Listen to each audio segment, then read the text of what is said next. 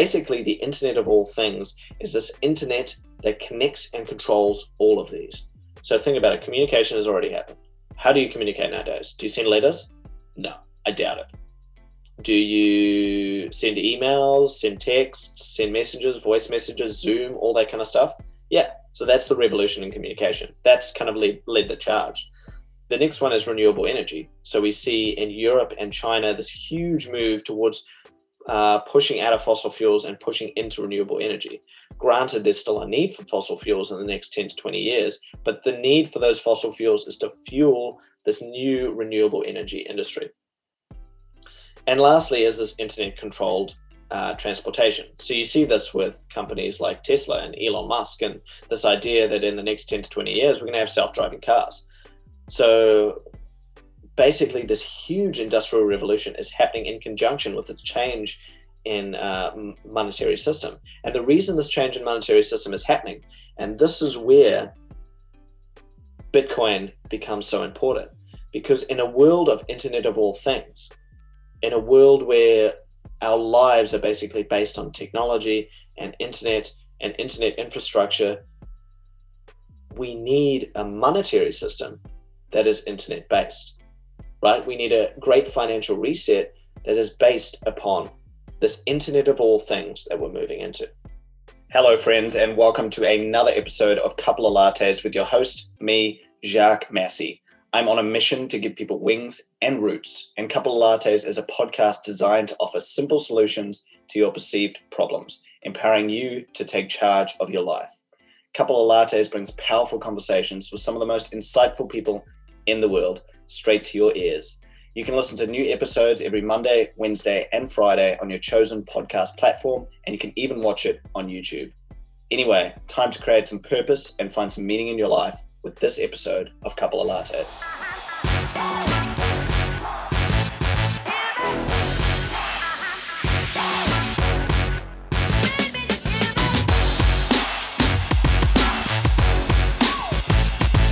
Welcome, friendly friends, to another episode of Couple of Lattes. And yes, this is Friday, which is unusual because normally episodes are Monday and Wednesday, but introducing a new series called Thoughts On. So just briefly, a little bit of housekeeping to go through some of the changes that have come to Couple of Lattes. Every Monday is going to be in conversation. So that is going to be myself with an inspiring guest. The idea of that series is to have inspiring conversations that I guess motivate you to maybe take some action in your life, take some power back in certain areas.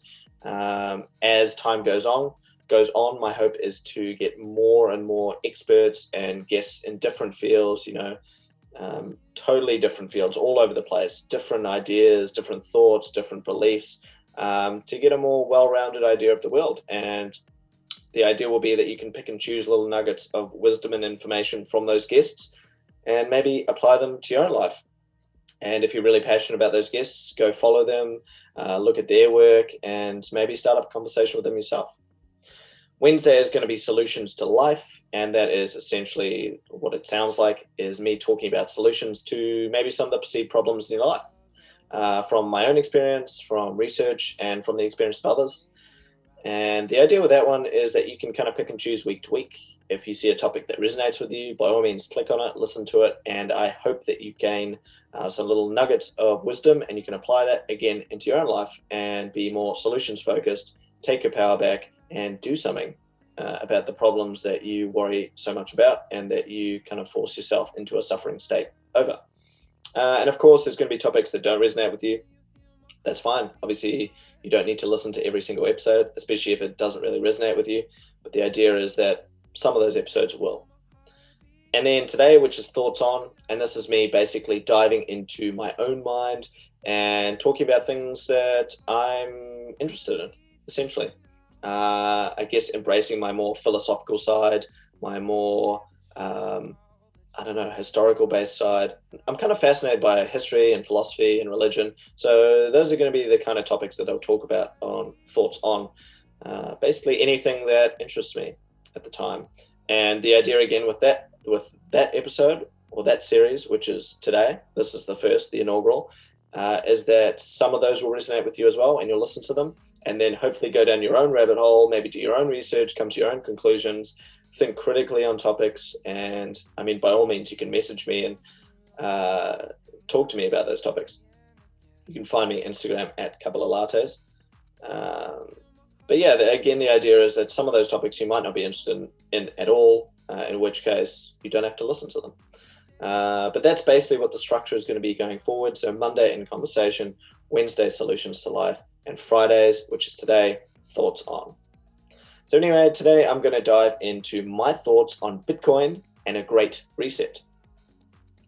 So you've probably started seeing Bitcoin pop up all over news articles now, and that's because recently it's been encroaching upon and challenging the all-time high, because essentially it's in a new bull market. And if you understand the cycles of Bitcoin and how it works, which I won't get too deeply into today, I basically just want to kind of divulge into the history of money, the history of currency, and the history of cycles, to kind of come to a conclusion why Bitcoin is something that I'm passionate about in my life, and I'm passionate about sharing with others, and I'm kind of interested in more broadly. So anyway, I've kind of lost my train of thought, but let's dive into the notes that I've jotted down. And the reason I've jotted down notes is that I have a habit of jumping from topic to topic, and my mind kind of goes all over the place. And I can understand that with this series, especially Thoughts On, it'll be hard for me to kind of put across structured points and structured ideas without having those notes. So bear with me as I kind of go through these notes. Again, my hope is not to give advice whatsoever to anyone in these in this series. This is not financial advice. This is not medical advice. This is not psychological advice or advice of any sort. This is simply my thoughts on a specific topic, which today happens to be my thoughts on Bitcoin and a great reset. So let's get into it. So before we kind of understand Bitcoin and this idea of a great reset, which is what we're kind of in right now, is we need to understand money versus currency. So to understand money, we kind of need to go all the way back to Egypt. The history of money began over 5,000 years ago with gold in Egypt. I mean, it started out as an evolution of the bartering system, but then as gold began to take on the properties of money, it became really the first use of money and evolved into, I guess, what we use in everyday life today. So I guess to understand the differences between currency and money, and the reason why I kind of say these two, is we need to understand the properties that make money, the properties that essentially made gold the first form of and oldest form of money. And those properties are a medium of exchange, a unit of account. So a medium of exchange meaning something you can obviously exchange with someone else. A unit of account, it needs to be portable, it needs to be durable, it needs to be divisible, meaning you can split it into, smaller fractions of the whole. And it needs to be fungible, meaning it's interchangeable, right? So my 1 gold coin is equal to your 1 gold coin. The other thing that makes money is it needs to be a store of value, meaning that over time it needs to be able to hold and preserve your wealth. Now, this is where the difference between money and currency comes in, and this is why I don't refer to Australian dollars or US dollars or Canadian dollars as money. I refer to those as currency, because although they are a medium of exchange, a unit of account, they're portable, they're relatively durable, they're divisible, and they're fungible, they are not a store of value. The reason is that governments print currency, inflating the supply over time, and debasing, which is reducing the value or the purchasing power of said currency. So that's kind of the difference between money versus currency. And I know you're probably kind of sitting there going, well, when are you going to start talking about Bitcoin? And actually, I'm not going to talk about Bitcoin a hell of a lot in this podcast. Basically, what I want to kind of dive into is my thoughts on why Bitcoin is so important going forward and why it's going to continue to be important. And more so blockchain and cryptocurrency and cryptography in general. and how it's going to play such an important role in this idea of a great reset. So back to fiat currency. So just to give a little bit of clarity, what I talk about when I say fiat currency, fiat basically is Latin for decree. And what a fiat currency is essentially the government says, all right, everyone that's in this country, this is money. This is currency. Okay, so you're going to use this as your form of exchange. You're going to use this as a unit of account. You're going to use this because it's portable, durable, divisible, and fungible. This is your currency. So that's what a fiat currency is. It's a decree by the government to say this is currency. And here's a crazy fact and why these cycles continue to occur where we kind of have these great monetary resets. No fiat currency has survived in history. $100 in 1913 would only be worth $3.87 in today's money. Why? Because, as I mentioned before, governments continue to print currency, inflating the supply. So why does that reduce the value? Well, think about it this way. If I have, say, one pebble, and if you're watching this on YouTube, you'll see I actually have a pebble. Let's say I have one pebble, and because this is the only pebble that exists in the world, it obviously holds a lot of value to me, because if this pebble was to disappear, then that would be pretty sad, because I put a lot of emphasis on this pebble. And now let's say that this pebble is the only form of money that we have. It's obviously going to have a really high value because this is literally the only money in the world, right? So if I hold this money, it's incredibly valuable. And to sell this to someone else, or for someone else to exchange something else with me for this, would need to be of a huge amount of value. Now let's say that I go to a beach and I discover that that beach actually has millions of these pebbles.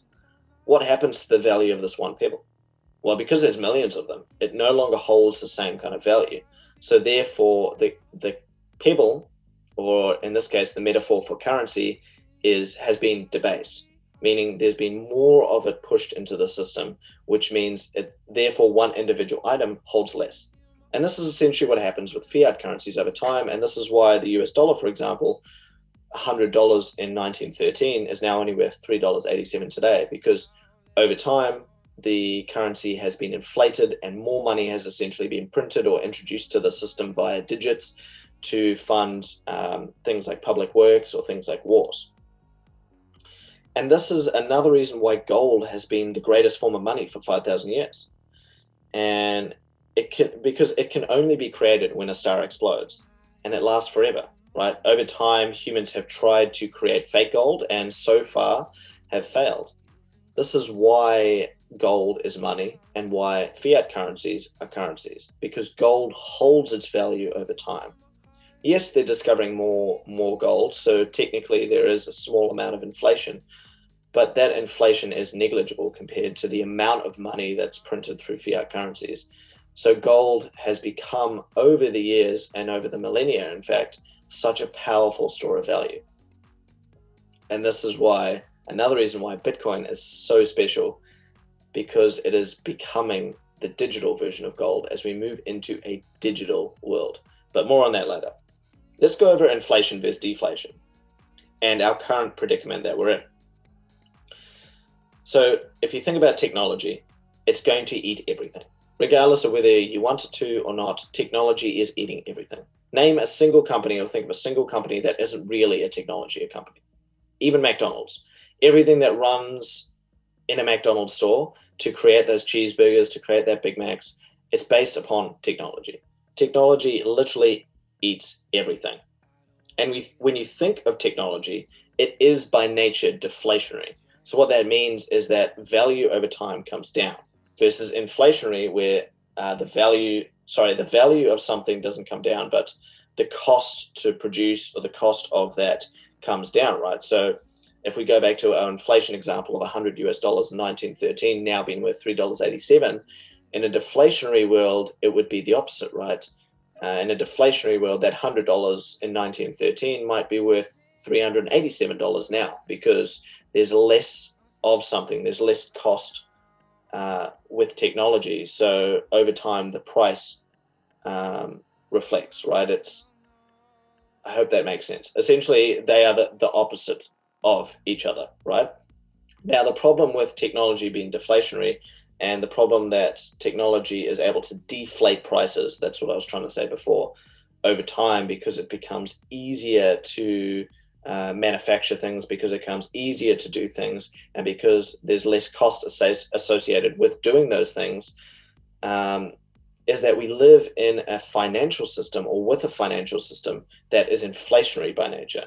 So the two are colliding, and that's where one of the big things that's causing this need for a great reset is that technology is exponentially creating a deflationary environment in terms of the goods that we have, the things that we use, the cost of anything technology based. But the money system is exponentially inflating, meaning that the two are basically bumping heads, right? While technology is deflating things, our money supply is inflating. So it's creating this kind of gap where people have more money that is worth less, so they have less purchasing power, and tech is making things cheaper for people, but the monetary system is not working in conjunction with that deflationary system, if that makes sense. I hope that makes sense. So essentially, with tech eating everything and it creating this deflationary environment, and our money system just not really working with technology, we're kind of bumping heads, right? And what I mean, I guess, to expand upon tech being deflationary is, think about your iPhone, for example. Pick up your iPhone or your Galaxy or whatever you have, and you'll notice a plethora of apps on there that are completely free. Completely free. They cost you nothing. That is an example of deflation, right? Over time, we've made it cheaper for ourselves to basically access the basics of living. You know, if I look at my phone right now and I'm opening my phone, like, I have a calendar app that's totally free. I have an email account that's totally free. We used to pay to ship mail or send mail. Right now, like, it's totally free. It happens instantaneously. I have a bunch of social media apps that are totally free. I have music that streams to my ears for $11 a month. It used to cost $30 or something for a CD, and that might get me through a week. I have a video streaming service, which is completely free. That is deflation, right? Tech is deflationary by nature. It makes things cheaper and improves our purchasing power, because with things being cheaper, we can essentially buy more with it. But the problem is the monetary system doesn't suit. So we're kind of at this point now in time where technology is eating everything, but the monetary system is lagging behind, and it needs to evolve and to change. Now, I just want to kind of go into deficit spending a little bit. So this is along the lines of inflation and deflation, and I kind of want to clarify what it is. So basically, what deficit spending is the amount by which spending exceeds revenue. And this is something that governments are really good at doing. And this creates inflation by nature, because you need to inflate the currency, you need to print more money in order to pay for the deflationary or the deficit spending the deficit spending that you have. So building new public works, building schools, building roads. So that's deficit spending. The next thing I kind of want to go into is this idea that history suggests to us that there is consistently over time these great resets or these financial resets. So I get that a lot of people are worried and they're freaking out and they're going, oh my God, this is the end of the world and this must be a conspiracy against us and we're all going to get obliterated from the face of the planet. But if you look at history, it's happened over and over and over and over again. Monetary systems change, and it's happened throughout history. When you look throughout history, even as far back as ancient Greece, you can see that this is not a new thing that we're facing. This is just a cycle coming into fruition. And what we can kind of notice throughout history is that revolution, which is kind of this phase that we're in now, where there's a lot of people revolting or standing up against this growing kind of disparity between the rich and the poor, is that revolution becomes favorable as currency values drop, meaning as more money is printed and the purchasing power of your currency reduces, that means that you are less able to afford necessities, the basics. And once that drops below a critical level, revolution becomes favorable. And we tend to see around that level being around 40% of your income going towards paying for food. Once it kind of goes over that threshold, once you kind of 45, 50, 60% of your income is going towards just food alone, revolution becomes favorable, because if you can't afford to feed yourself, then the idea of revolting against the system or wanting to change the system becomes much more enticing, I suppose you could call it. So anyway, let's move into, I guess what I'm trying to do here is evolve the idea behind what's happening with this Great Reset and why I've kind of dove into this idea of Bitcoin being such an important part of the future system that we go into. So what I want to dive into now is monetary systems and the Great Reset, essentially.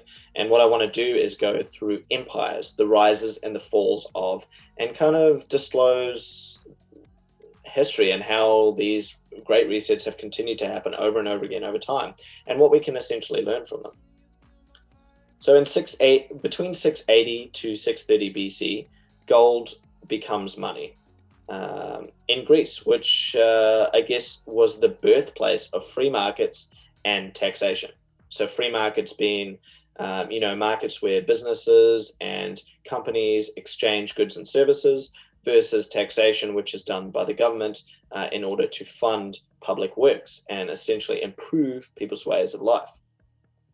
And what we discovered in Greece during this time is it was kind of the first example of the 7 stages of empire, which have played out over and over and over and over and over and over again throughout time, through the Roman Empire, through the Dutch Empire with the rise and fall of the Dutch guilder, through the Spanish Empire, through the English Empire, and now through the American Empire. We're kind of seeing the fall as we move into a different empire.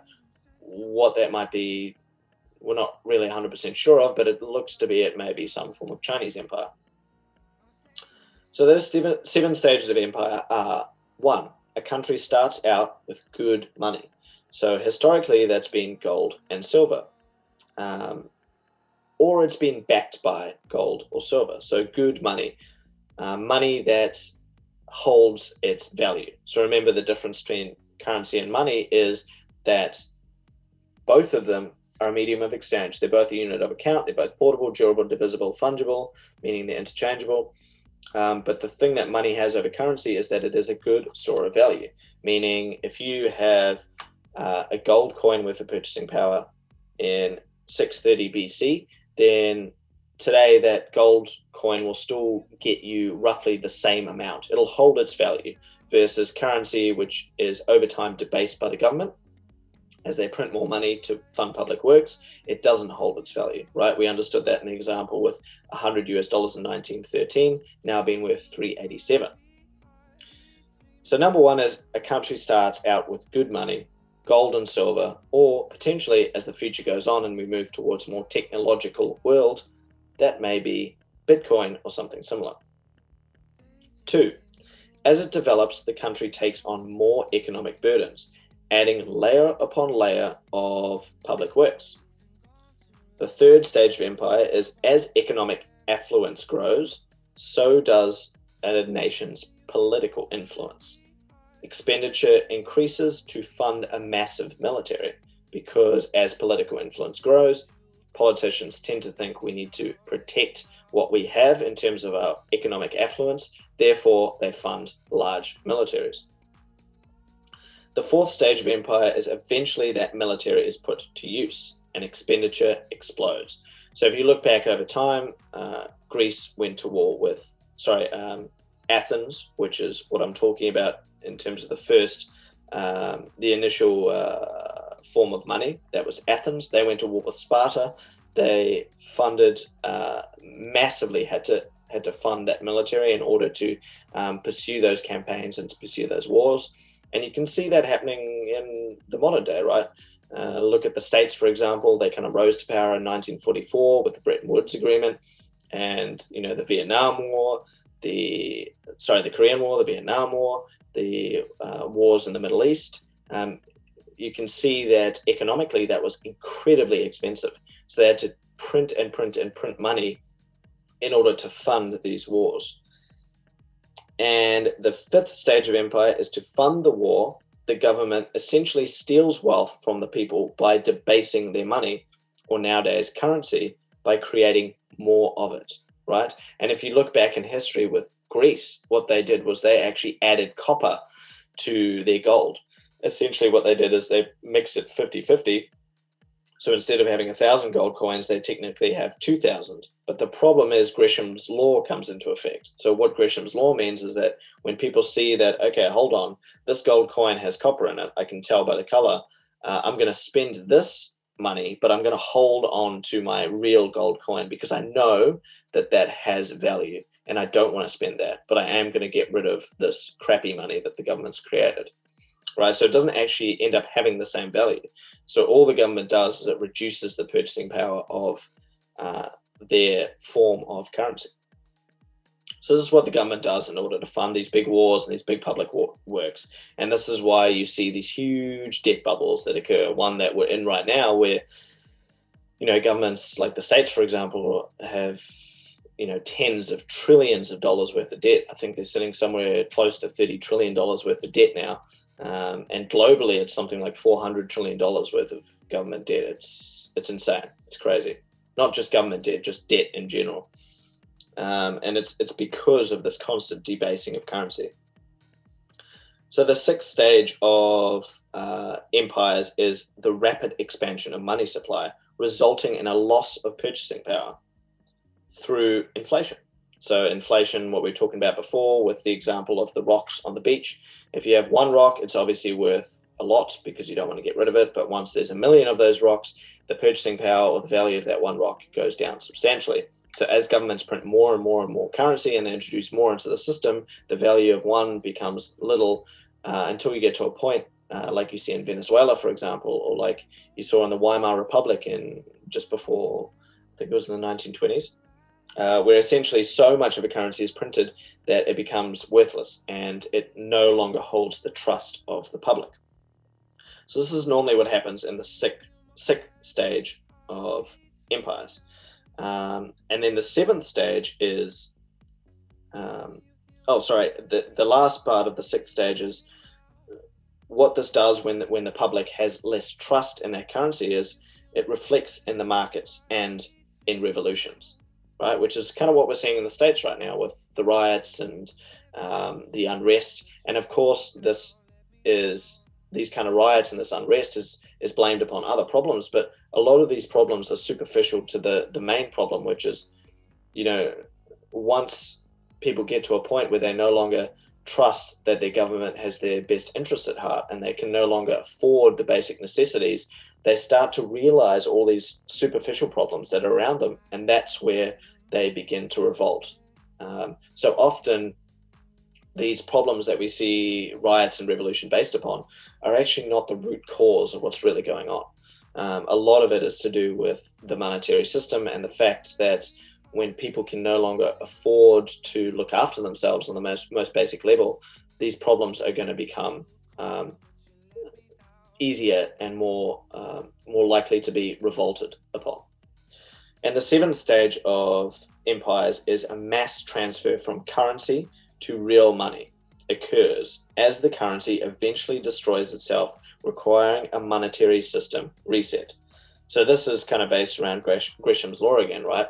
Once a government gets to a point where they've introduced so much of a currency and the value of that currency is just reduced by so much, is people turn to sound monies. So money that has a fixed supply or a small level of inflation like gold or silver does, money that's is essentially a store of value, right? Because when a currency gets so inflated, like the situation in Venezuela right now, or a few years ago in Mozambique, where people were literally dumping money into the dumpsters or burning money to stay warm, it becomes pointless to hold it. So people will turn to something that is historically or is a hard money, a store of value, something that holds its value over time. And this is where in a new world where we are technology based, Bitcoin is so incredibly revolutionary in terms of its properties as a good money. But just to touch on monetary history quickly, the last 140 years of monetary history, in 1880, Germany was on the gold-backed currency. So what I'm meaning by monetary history is, I said in the seventh stage of empire there it ends with a Great Reset, right? It ends with countries or states coming together and being like, hey, team, like, this is obviously not working. We need to change the monetary system because we've got these revolutions. We've got people who aren't able to feed themselves. We have too much debt. Our currency is worthless. What are we going to do? So this is where countries or states or maybe an empire or a new rising empire might come together and decide upon a new system going forward. And historically, this has resulted in some sort of war preceding this change, but it's not always the case. And I'm not saying that we're going to have to go through a war for this change to happen. My hope is that we've learned enough over the 20th century and the brutality of war and the disgusting, atrocious acts that happened in the 20th century to potentially come to a decision without that needing to happen, which it seems like, based upon the latest announcements by the IMF and them already talking about this change in system and these systems already starting to change across the world, that potentially we won't have to go through one of these terrible wars again in order for this Great Reset to happen. But I guess see what happens. But anyway, to go through the last 140 years of monetary history, in 1880, Germany was on a gold-backed currency. In 1918, that changed to a gold exchange standard. This was the birth of the Federal Reserve in the US. In 1944, again, the monetary system changed to a Bretton Woods system. So this was post-World War II, right? The Bretton Woods system, basically what it did was all currencies, or almost all currencies, were backed by the US dollar. In turn, the US dollar was backed by gold. So some of you who may be traders or investors might know the Forex, which is the foreign exchange, which basically is an exchange market for currencies. Currencies will inflate and deflate against each other over time. And the Forex is a way that you can essentially trade between currencies. And if you are a gambler, then it's a great outlet for you. But there are some people who trade it based upon mathematics and research and actually do really well in the Forex markets. But essentially what the Forex markets are is they're kind of this gigantic, scales that balance the changes in value of currency throughout the world. But the Forex didn't exist at that time because all currencies were backed by the US dollar, right? But because the US dollar's worth was tied to gold, so, $20, $50 in US was backed by, I believe it was $20 worth of gold. So the idea was that there was always gold in the vault that would be backing this created currency. So there wasn't really a need for a Forex exchange because all currencies were just pegged to the value of the US dollar, which was pegged to gold. So let's say I had, $2 Australian, that would be backed by $1 US, which would be backed by 0.1 ounce of gold, or whatever the measurement was, right? So there was no need for Forexes because the currencies didn't fluctuate because they were all essentially backed to the US dollar, which was backed to gold. In 1971, this changed again because what happened between 1944 and 1971 is the US continued to print and basically inflate its currency and debase the worth of the US dollar to fund wars and to fund public expenditure. And basically what they were doing was they were shipping their debt out to other countries because they were continuing to print, but it got to the point where other countries were like, well, hold on, if $50 US is backed by $20 worth of gold and you've just printed millions of dollars, how can we trust that the amount of US dollars that you have in circulation is equivalent to the ratio of gold that you said it would be backed by? So what these countries started doing is they started drawing their gold out of the states. So they started pulling the gold out of the states. Now, at this time, the US had about 2/3 of the world's gold supply, and they lost 50% of it between 1944 and 1971. Because over time countries realized that, all right, the US was basically using this to its advantage, continuing to print and debase its own currency, while the world was kind of naive to this whole situation. So in 1971, and this is one of the biggest things that happened in the world, but is kind of not really known about, is Nixon went, all right, well, we're going to have to go off the gold standard, and have, for the first time in history, free floating fiat currencies, because he knew that if he didn't do that, countries would continue to pull their gold from the States, and they would basically end up with no gold, and the monetary system would completely collapse. It's crazy that the world kind of let this happen, but it did, right? So in 1971, the monetary system changed again, and that's essentially when the forex markets were born, because now most countries were still backed by the US dollar, but that US dollar was now a free-floating currency, which meant that depending on how much countries printed, or whether they removed some of their currency supply, this would change the value of their currency. So you would need to balance this out on some sort of market system, which is how the forex came to be, as a system of, I guess, identifying how much each currency is worth against each other, and how much all of those currencies are worth basically against the US dollar, which became the reserve currency. For the first time in history, a fiat currency was the reserve. So we've kind of been playing this experiment for 50 years now, and it's got to a point where we've realized that it simply doesn't work. Having a reserve currency as opposed to a reserve money means that countries are able to pretty much print into infinity and debase the currencies to a point where they become so worthless, and that debt becomes so large that it's no longer sustainable. So we're now at the point now in 2020 where the IMF has finally come out. So IMF, being the International Monetary Fund, has come out and said it's time for a new Bretton Woods agreement. And that in itself is huge, because what that means is basically now this idea of a great reset is in the motion of occurring. And this is why I'm pretty optimistic that we potentially won't have to go through any sort of war or conflict in order for this reset to happen, because it's already been talked about now. And the crazy thing is, and this is why, now that we've gone on this roundabout kind of thought, and this is why I call this Thoughts On, because it's basically me spewing out the things that are in my brain, is what we're experiencing right now is a confluence of multiple cycles, including a new industrial revolution fueled by the internet and technology. The world is moving into the third industrial revolution, and regardless of how you view it, this change is inevitable and is already in motion. That's crazy, because this industrial revolution is now happening in conjunction with a huge monetary reset. And it's also happening in conjunction with a huge ending of a debt bubble cycle. So we have all of these cycles converging in one, at a point in history which is so profoundly important.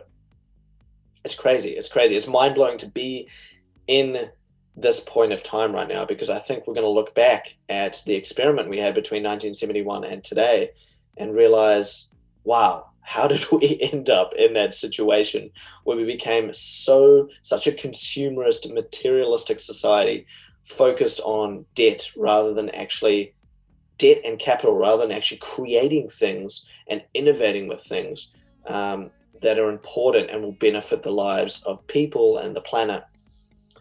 And so anyway, that's kind of off topic, but to get back to this confluence that we're experiencing, this revolution ties in with our need to rapidly eliminate our need for fossil fuels.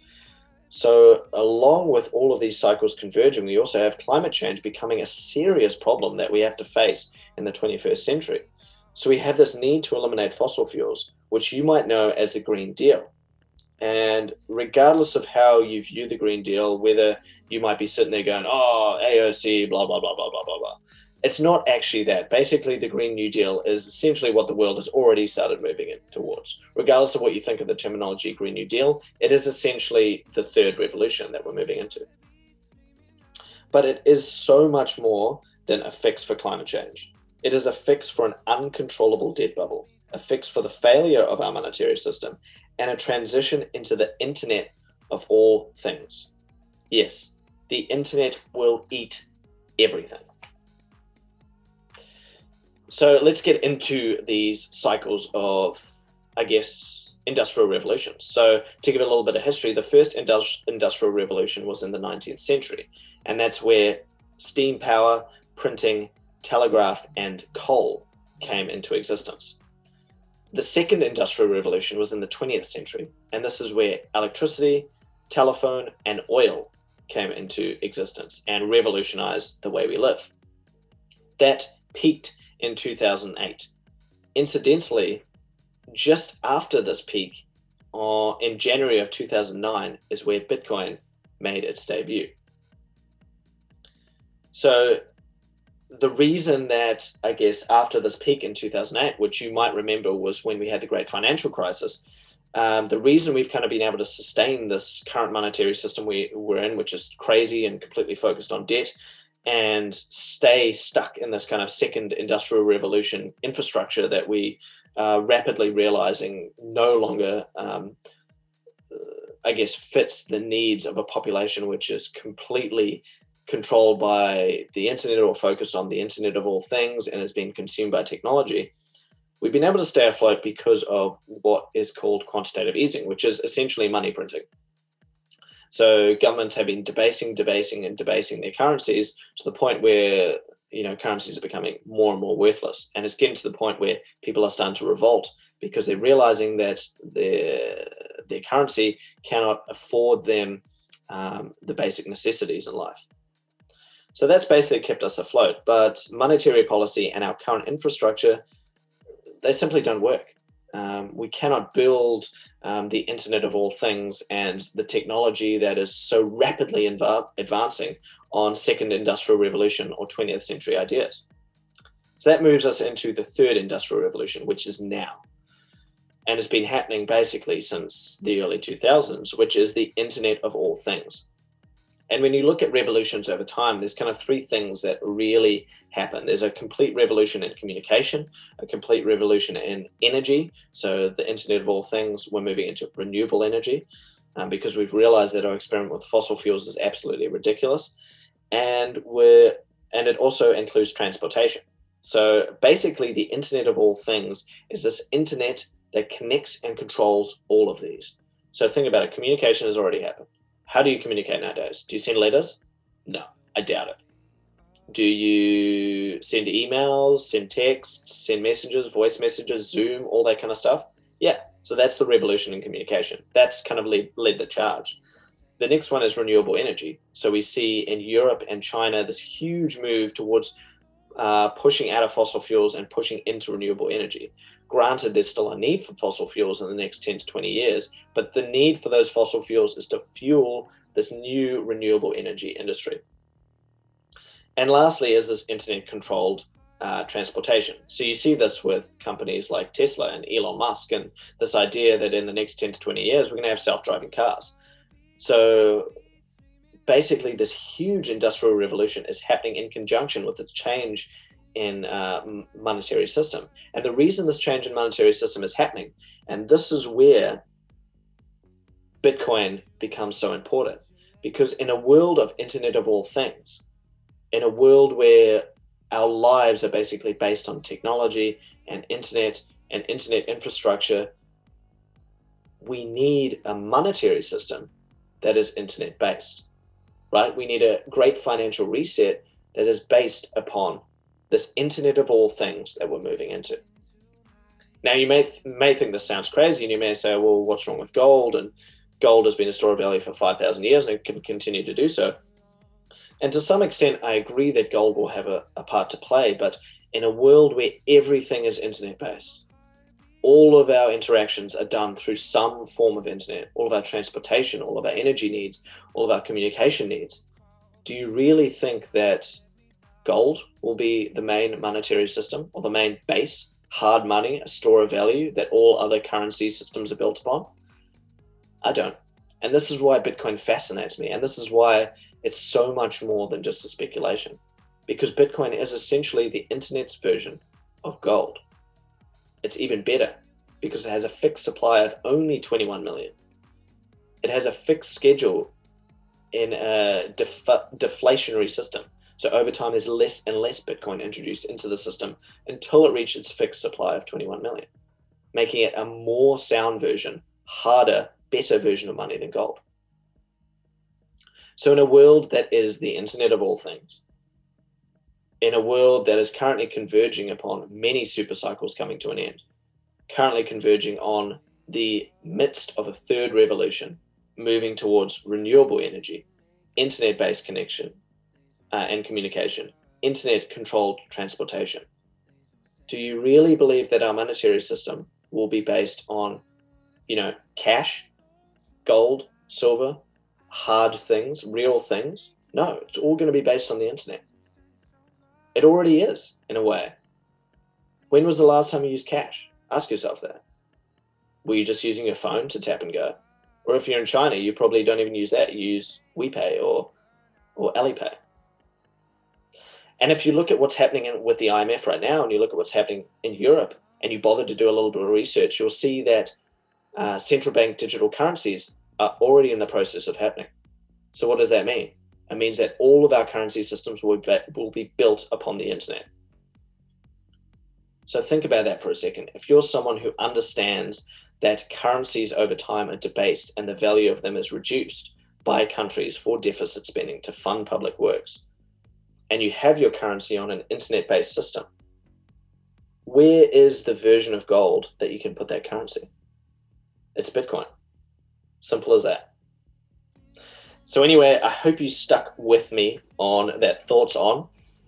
These podcasts are going to be more of kind of evolving conversation, and I hope over time I get better at clarifying my points and my ideas.